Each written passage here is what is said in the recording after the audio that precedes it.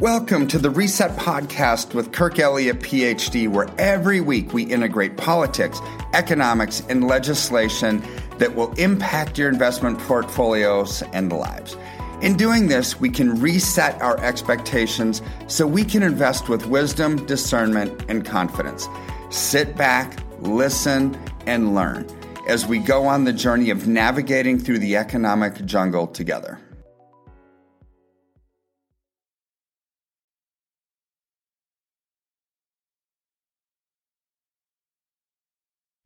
Hey, this is Dr. Kirk Elliott, founder of Kirk Elliott PhD Private Advisors.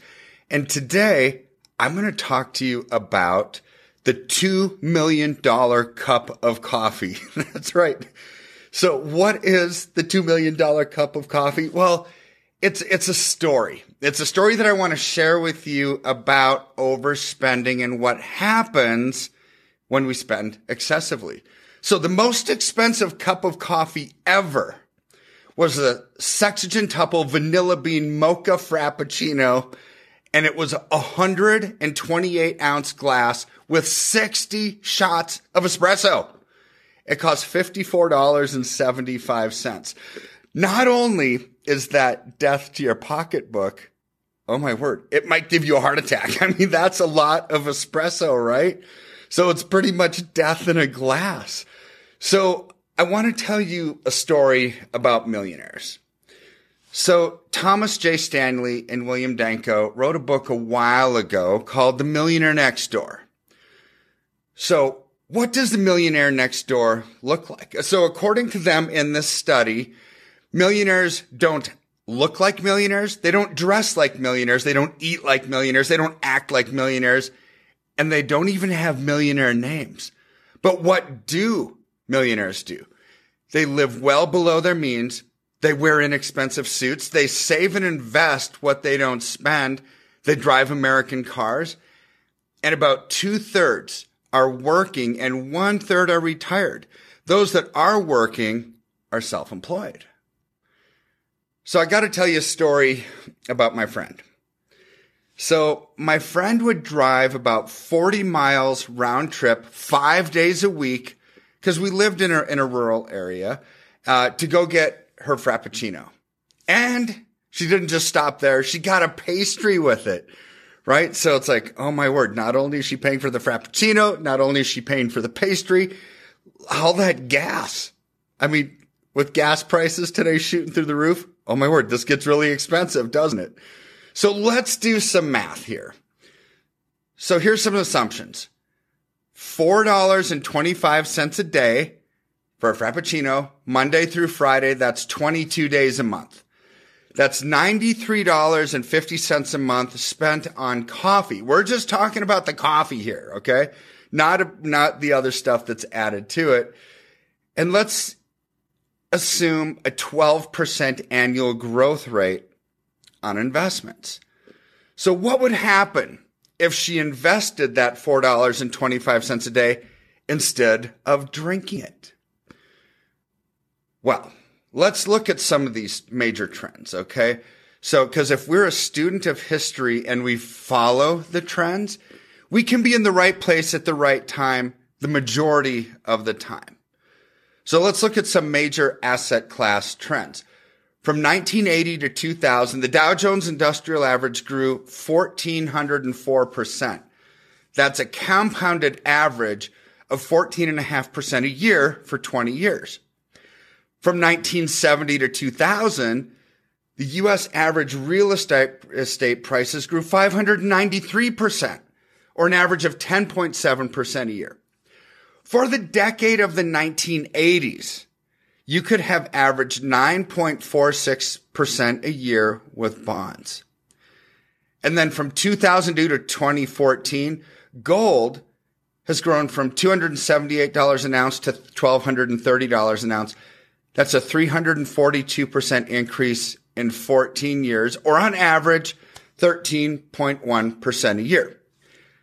See, the point of this is there's no such thing as a bad investment, right? There's just bad timing for certain investments. And when you identify these trends and you act accordingly and invest into them, The trend can be your friend, right? And so we're just looking at 14.5%, 10.7%, 9.46%, 13.1%, right? I want to show you that it's easy when you identify some of these trends to get 12% a year, which is the assumption of this math. So let's get back to my friend. How much do you think she could have saved if she invested $4.25 a day instead of drinking it? What, 10,000? 50,000? 100,000? Well, let's look, because it's not even close. At age 65, not adjusting for inflation, she would have had $2,026,000 and 73.94. $2.02 million. Okay, that's a lot of money. Was that Frappuccino worth it? When you look back and see what your spending is, does it make you pause and make you think, oh my word, I'm doing the wrong thing here. Look at what I could have done. So let's replace you instead of the friend in this story. What is your coffee? Is your coffee eating out? Is it like satellite or cable? Is it gadgets? Is it snacks? The list could be endless. The list could be endless, right? I'm not picking on coffee lovers because I love coffee as well, right? But we all have that one thing that's kind of our guilty pleasure that we probably spend too much on. See, when you look at your spending, if you look at your checkbook, if I look at somebody's checkbook, I can tell what you prioritize. I can tell what you love. I can see areas of overspending. I can see areas of underspending because those numbers don't lie. So there's a strategy for success. Okay. Learn how to live below your means, find fun things to do that are free, invest in the right trend at the right time, and learn how to budget and stick to it. So let's look at a successful budget. What does a successful budget or budgeting for success look like? Well, you will live below your means. It will help you save up for the things you want to purchase. It will help ensure a comfortable retirement, and you will have more money to give away. So here's a formula for success. 70, 10, 10, 10. So what does 70, 10, 10, 10 mean? Well, it's really simple. Let's go over it here real quick. So a formula for success, 70% living.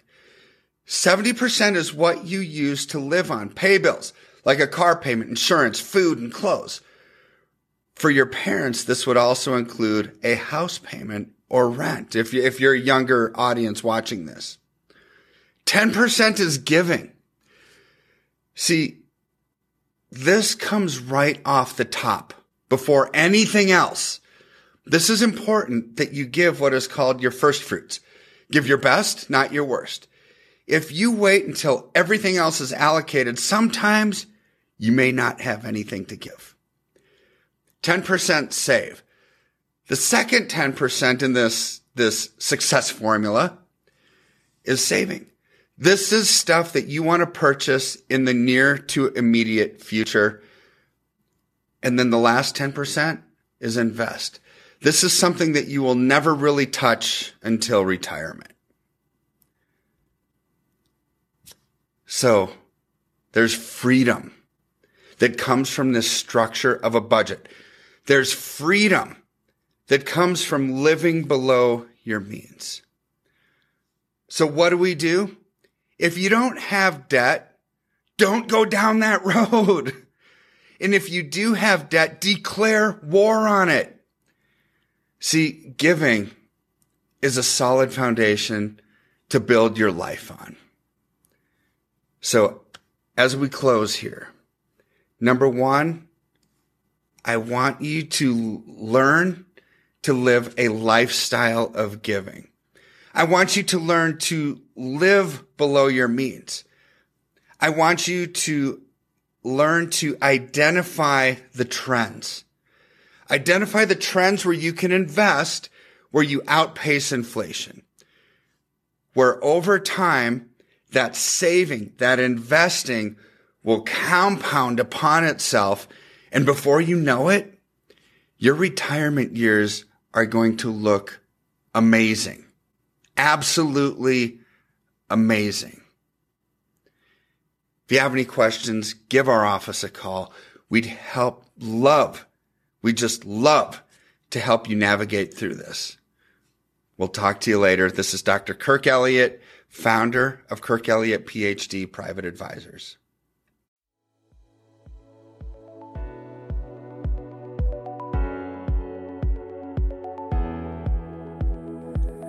Thank you for listening to Reset with Kirk Elliott, PhD. Every week, our goal is to increase your knowledge and help melt away any financial anxiety and stress that causes inaction. In any economy and with any presidential administration, there are things we can do to thrive and not just survive.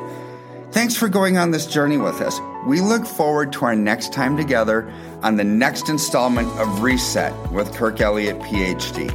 If you have any questions, call us at 720-605-3900 or simply email us at info@kirkelliottphd.com.